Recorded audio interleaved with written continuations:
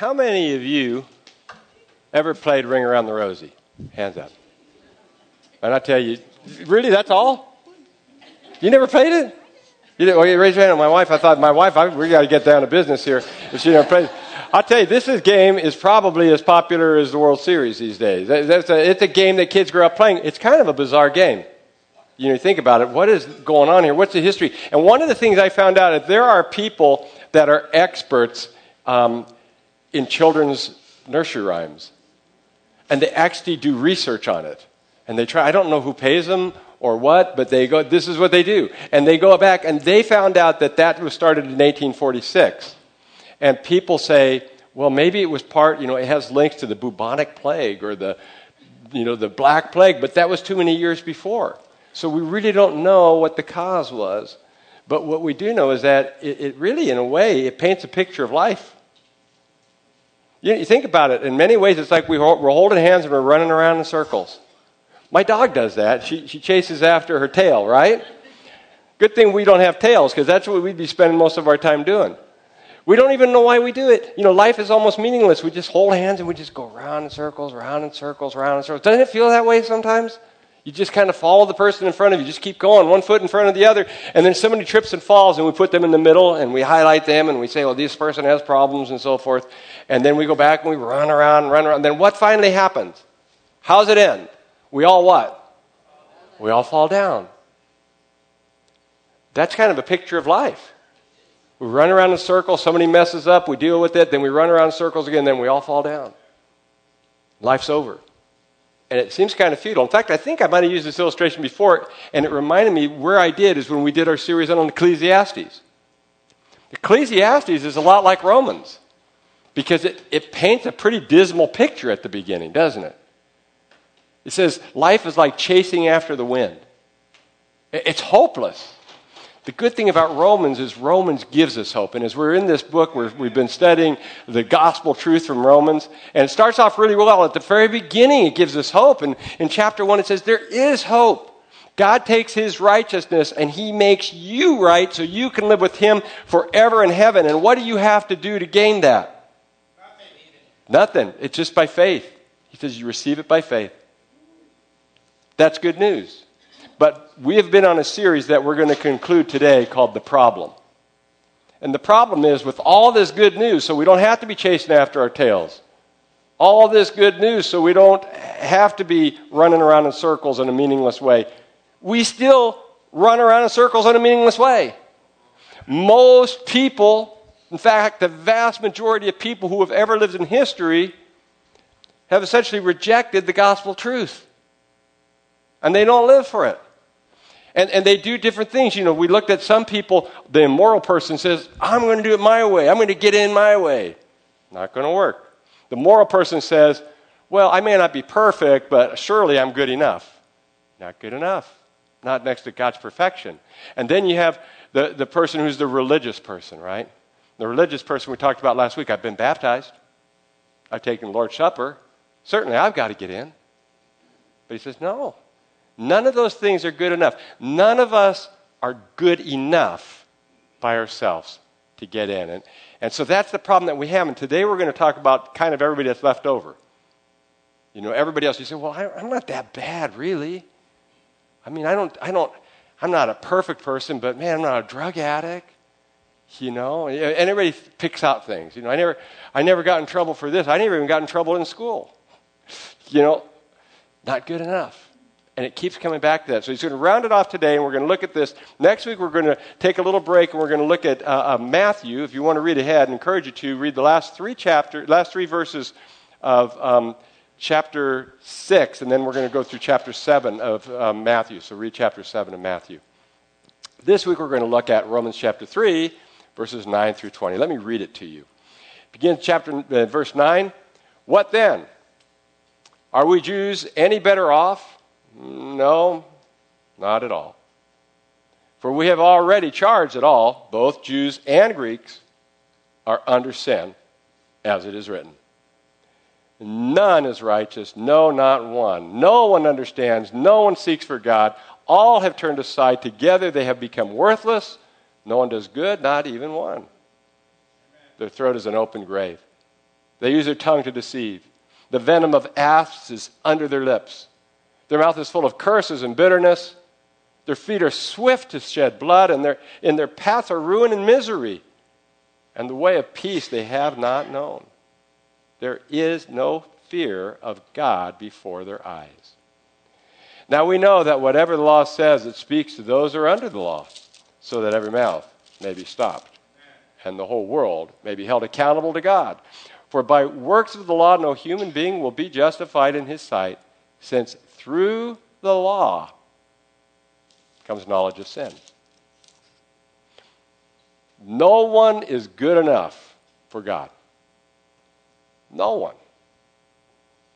We start off, when we look at the beginning here, verses 9 through 18, the problem is that all are under sin. He begins and he says, what then? In other words, let's talk about what happened last week. He talked about the religious person. Remember last week, he didn't talk about all religions, but he used the Jewish people as an example because he himself was Jewish, and most of the people he's writing to in Rome, in this first church in Rome, come from Jewish heritage. So he says, look at us Jewish people. We're God's favorite people. But when it comes down to it, we're no different than the Greeks or the non-Jews. We have nothing over them. We're all the same. We all have a problem that we're all under sin. In other words, we're all captured by sin. Now, when I go to somebody these days and I say, are you a sinner? And they'll say, I'm not a sinner. I'm not a bad person. What do you mean? Right? I don't say things. I don't swear, not very often, not from my mom. I can watch it. I don't drink too much. Those kinds of things. But that's not what sin means. The word for sin is a Greek word. It's called hamartia. And hamartia means to miss the mark. It was a term used in archery. We may have talked about this before. So the archer shoots and he misses the mark. No matter how hard you try, there may be times you get close to the mark, but I don't know that you ever hit the bullseye because you can't. You're imperfect. So you keep trying, but you keep missing. Now here's the other thing is sometimes you intentionally miss the mark, right? If we're honest, you say, doggone it, I'm tired of shooting. And you just let it go. And some bird gets hit or something by accident. You just let it go, right? And we do that a lot. That's called volitional sin or intentional sin. I get mad. I know I shouldn't yell at my wife, but I do. I know I shouldn't drink another drink at this party, but I do. And I did it on purpose. It wasn't an accident, right? So either way, you can fall off the horse either way. It's either intentional or accidental, but guess what? You're never, ever, ever going to measure up. The great theologian Charles Hodge said this. He said, God, listen to this. It's heavy kind of, but it's actually very practical. God can never acknowledge or declare that just which is not so in itself. He cannot pronounce a sinner just unless he is inherently righteous. Do you understand what he's saying here? He's saying God can't, it's not capable. If God is God and if he's perfect, he can't say that you are not a sinner. Because if he did that, he'd be a liar and then he would no longer be perfect. You get it? So God can't say, come on in, I am perfect and holy and everything about me is holy and I will pretend that you are too. Because then God wouldn't be holy. And so we've got ourselves a predicament. And that's the picture that he's painting here at the very beginning. And he says, man, we've got a difficult situation here. And he goes on and he explains it in a kind of a unique way. What he does is he takes all these verses from the Old Testament and he strings them together. And that wasn't uncommon, but he does it in a long fashion. So I'm not going to spend a lot of time on what they all are, but I will mention some of them as we go along. I think this first one, verses 11 through 12, he references Psalm chapter 14, verses 1 through 3. For those of you who like to look at this, Psalm 14, 1 through 3, which is very similar to Psalm 53, 1 through 3. So he mentions those first. Now, he gets into this and he says, none is righteous, no, not one. This is the one thing he changes. It actually reads, in the Psalm 14, it reads, no one is good, no, not one. But he changes it. Now, he doesn't change what the meaning of it. The meaning of it is nobody's good enough to get to heaven. But remember, he's writing about this forensic term, this courtroom term. No one's righteous. No one has been pardoned before God. No one is good enough to get in. And so he ties it together and he says, this is what I'm talking about. See, he said the same thing. No one's good enough, therefore no one's righteous. This all ties into what I'm saying. Do you guys get it?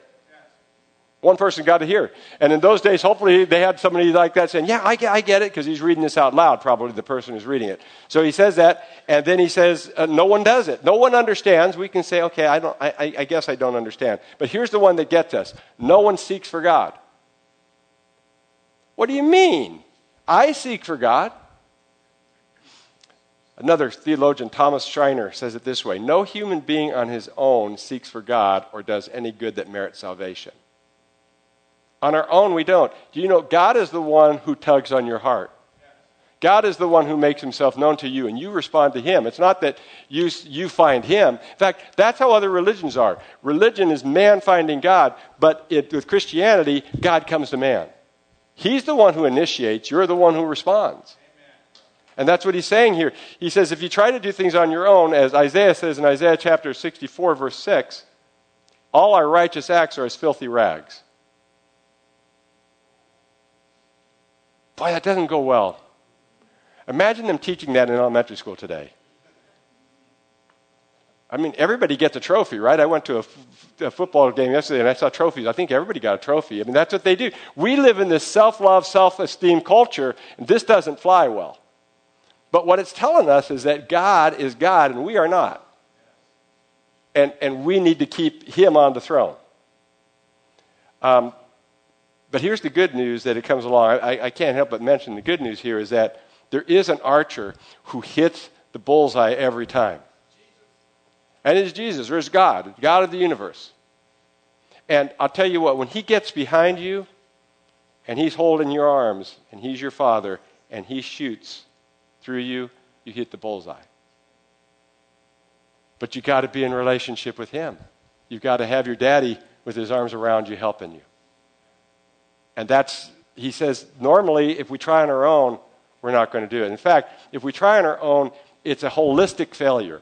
Holistic in the sense that it affects our whole body. And he goes on to give illustrations that relate to the hands, the feet, the eyes, the mouth. And he just, basically, it's a creative way of saying, you're just all messed up. It's what we call moral depravity. There's nothing good enough in us to earn our way into heaven. And we're under sin. And he begins giving these examples. And the first one, he quotes from verses 5, it's Psalm 5, verse 9, and Psalm 10, verse 7. And he looks at these first few ones, these first verses 13 through 14, and he talks about the mouth. I was just talking about somebody earlier about how painful the mouth can be. The things that we say with our tongues. The venom of asp, that means the poison of snakes. Anybody ever sting you with the word that they said in your life? Anybody ever hurt you? Said something you didn't like?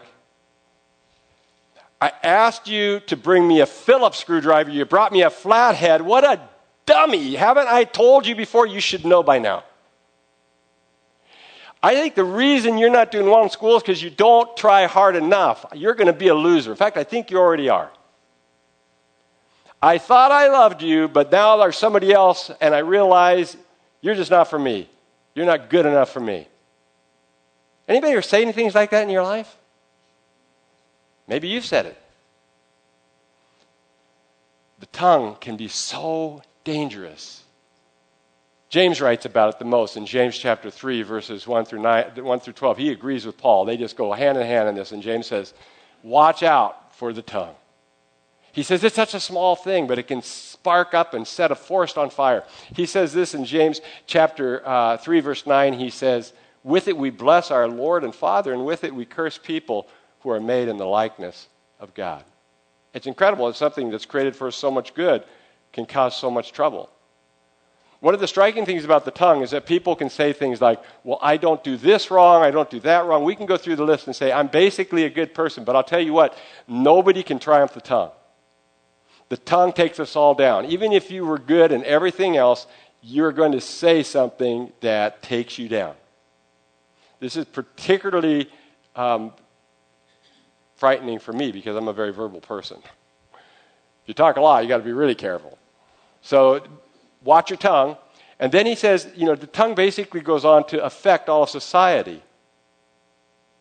Everett Harrison, another guy I was reading, said this. He says, society can be no better than those who constitute it. Think about that. The society you live in is not going to be any better than the people who live in it. So if you have people that are living in it that are sinful, you're going to have a sinful society, and that's what happens. That's what he goes on to explain. And he talks about that in verses 15 through 18, and here he quotes from Isaiah chapter 59, verses 7 through 8. And he basically says that, the basic idea is, I insult you, you insult me. I push you, you push me. I hit you, you hit me. I shoot you, you shoot me. My family gets revenge, your family gets revenge. My country gets revenge. You see where this goes? That's life. To this day, there are conflicts going on, and it's like it's not getting better. It's hard to believe, and in fact, I don't believe until Jesus comes again will we ever have world peace. There's always a conflict going on, and it's because of what he just described, because we're under sin, that these events take place. So they can be, really disturbing. Now, having said that, I want to ask you this question. Did you know that the Bible is opposed to positive thinking and self-esteem? If that's true, it's going to put some televangelists out of business. But it is. The Bible doesn't teach that. The concept that has, listen closely, the concept is that humankind, human beings, are inherently good. And they should be able to do whatever they feel like doing, and if they're just positive, everything's going to work out for them.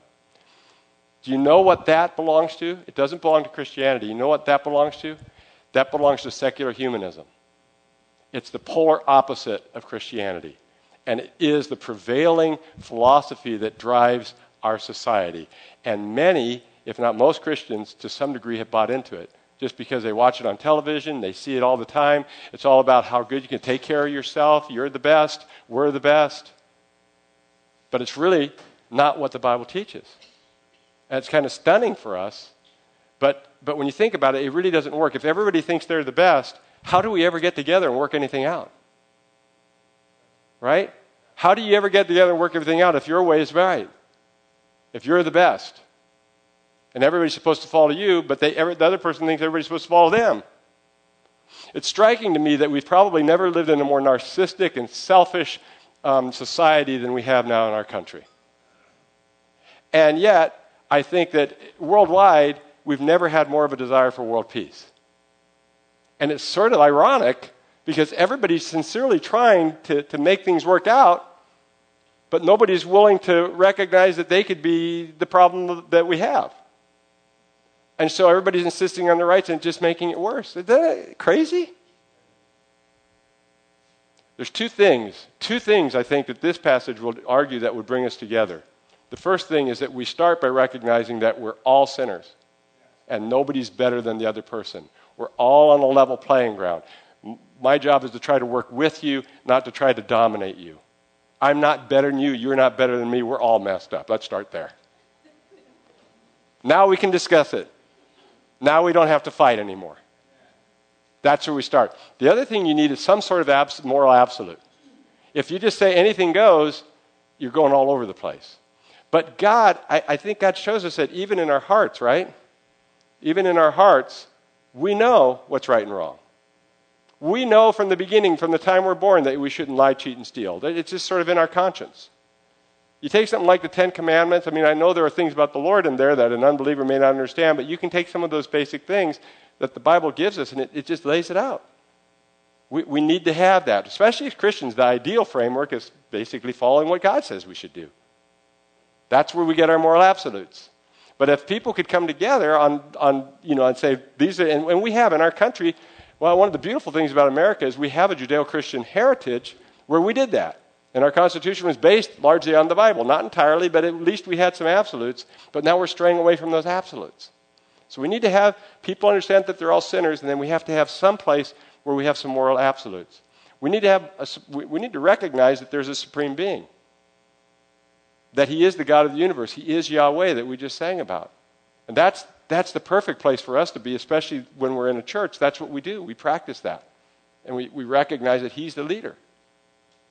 Now, Paul goes on, and he talks about all are under the law. And it's like, well, I think you made your point, Paul. You got us all depressed and told us how messed up we are. So why do we need to talk about the law? Well, the law measures it for us. In other words, you say, well, how do I know I'm so bad? Okay, well, here's a law. This is how you should live. And let's see if you live up to it. And you can see specifically that you can't. And so Paul goes into that next, and he picks it up in the last part, the last couple of verses 19 through 20. And he says, we know that whatever law, if you're under a law, you have to fulfill the law. And if you don't fulfill the law, you don't have to do everything the law says, and you have failed in the law. The example he seems to be giving in the context is of the Jewish people. What he's basically saying is the Jewish people had a law given to them. They were God's favored people. Did they fulfill the law? Didn't do it. So if they didn't do it, what chance would the rest of us have? That law can never be fulfilled. Furthermore, if we go back to Romans chapter 1, verses 18 through 32, Paul says that we have the law of our conscience, which we referenced just a little bit ago. Really, in our hearts, we know what's right and wrong about most things, and we can't live up to that. We can't even live up to our own personal ethical code. And so Paul says, let's just get honest here. We can't live up to, even when we try to put in a law to try to control ourselves, say, okay, I know I'm a sinner, so now I'm going to construct a law to make sure that I live within this law so I don't sin anymore. We still don't do it. So he goes on to say this. He says, by the works of the law, no human being will be justified in his sight. There is nothing you can do, no effort you can make that will get you into heaven. And the only hope he gives, really, in this particular passage is these last 8 words. Since through the law comes knowledge of sin. And you go, well, what's so exciting about that? What's exciting about it is the measurement that comes place. Let me back up and explain this. When I was a little boy, we did something really exciting in our home. In our kitchen, we had a door, and that door led to the garage. And we took a measuring tape, and we would put it up against that, and we would stand up against there, tall as I could, and Mom would take the pencil, and they'd mark it, and they'd just put how tall I was. And they'd do it for my sisters, too. And periodically, we'd go to that door, and we'd stand up, and they'd measure. It was so much fun, because you know why? Every time I grew, miraculously, I was growing. There was something magical about that measuring tape. That was what did it. You think so? Was it the measuring tape that made me grow? Or did the measuring tape merely measure my growth to show that I was growing? When you're with a kid all the time, you don't always know. Like people go up and say, man, you've grown a lot. And I thought, I guess he has, or I guess she has. But when you measure it, you know how tall they are, and you know that they're growing. There's a measuring tape or yardstick, whatever you want to call it, for ethical conduct in life, and it's called the law. And the law measures you. The law does not make you sin, but the law measures your sin to show you how far short you fall from it. It is good because the law doesn't save you. The law shows you that you need to be saved. The law causes you to turn to the Savior of the universe so that you can know him and grow in a relationship with him. And that's the beauty of the law, is when it directs a person to Christ, where they can find peace and not feel like they have to do all these things anymore to be loved by God. So there's a couple applications I want to make, and one is that all of us fall down. We're all going to die someday. We're all going to fall down at God's feet. And one of the things I think that people have the most trouble with in our society is understanding that we're sinners. Just admitting it, right? Because we get all this self-esteem stuff, and everything's about, gotta love myself, I'm wonderful. So when it comes to sin, we have a lot of trouble with that. It's like, man, I really have trouble believing that I'm a sinner. When we say, but Jesus loves you, oh, no problem. Well, why wouldn't he? Jesus died on the cross for you. Well, of course. But that's because you're a sinner. No way. Me? You know, that is the problem that we have. And it holds us back. It's the thing that keeps people from coming into a relationship with Jesus. And even after people come into a relationship with Jesus, sometimes they fall back in their old ways and they aren't dealing with these sins. And one of the really important things to do, I think, is to just go back and examine some of this week. Just spend some time reading through this again.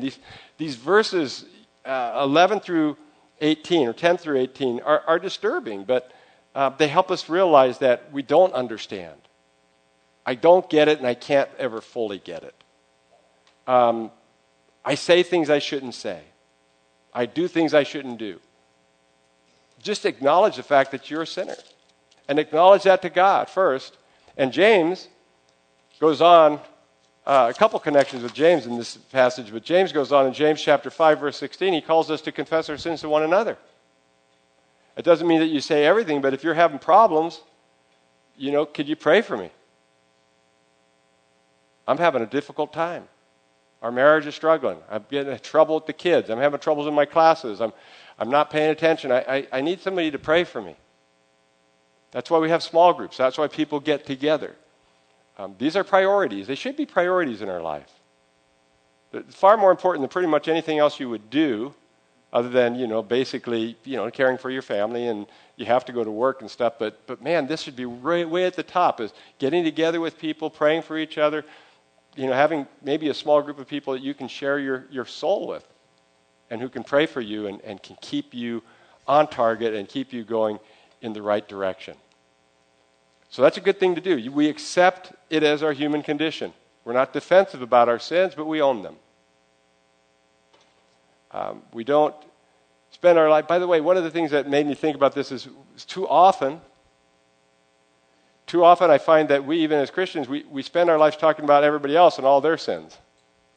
You ever see that? We talk about, whether it be, sometimes we clothe it in sports, or sometimes, a lot of times it's politics, or whatever else. We spend most of our time thinking about what other people are doing wrong.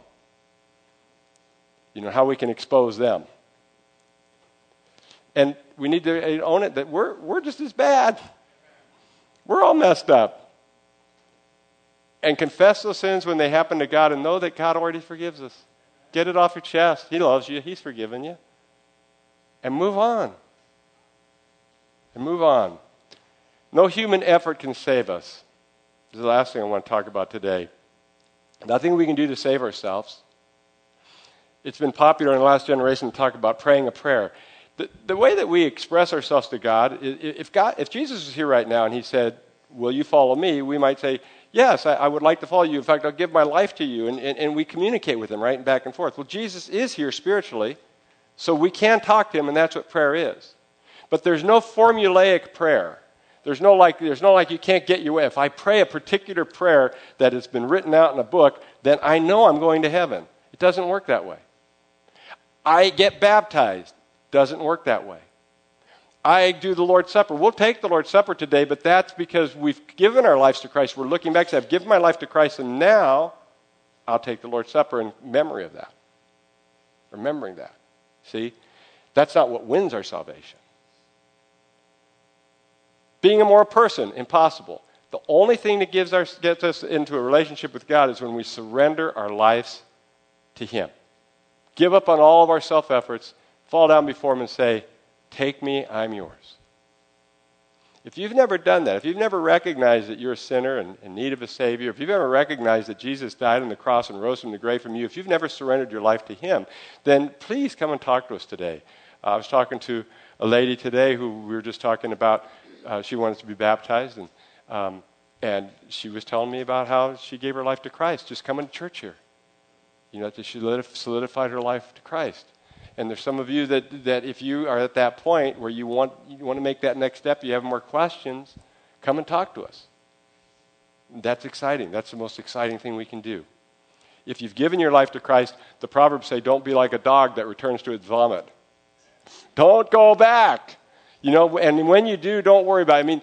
Embrace failure, because you can't lose now with Jesus. You can relax.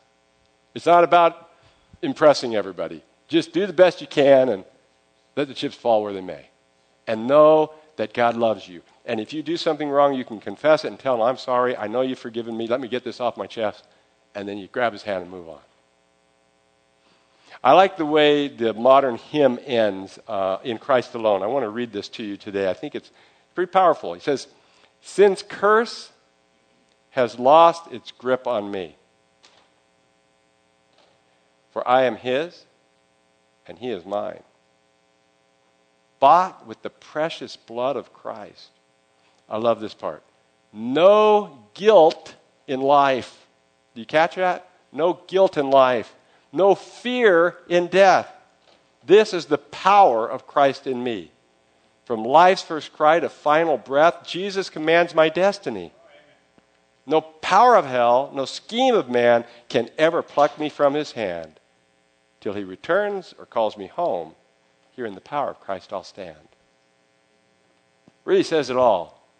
By the way, getting back to that game, Ring Around the Rosie, everybody falls down. But what happens after they fall down? They get back up again. And for those of us that are in a relationship with Jesus Christ, and if God is our Father, we'll get up again. When this life ends, we'll get up again. And we'll run into his palace for refreshments at the table of the King. I can't wait for that day. Will you join me in a word of prayer?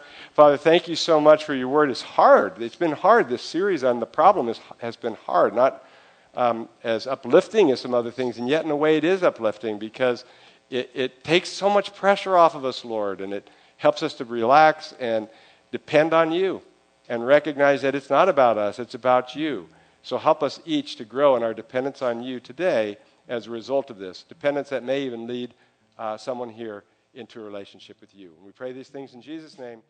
Amen.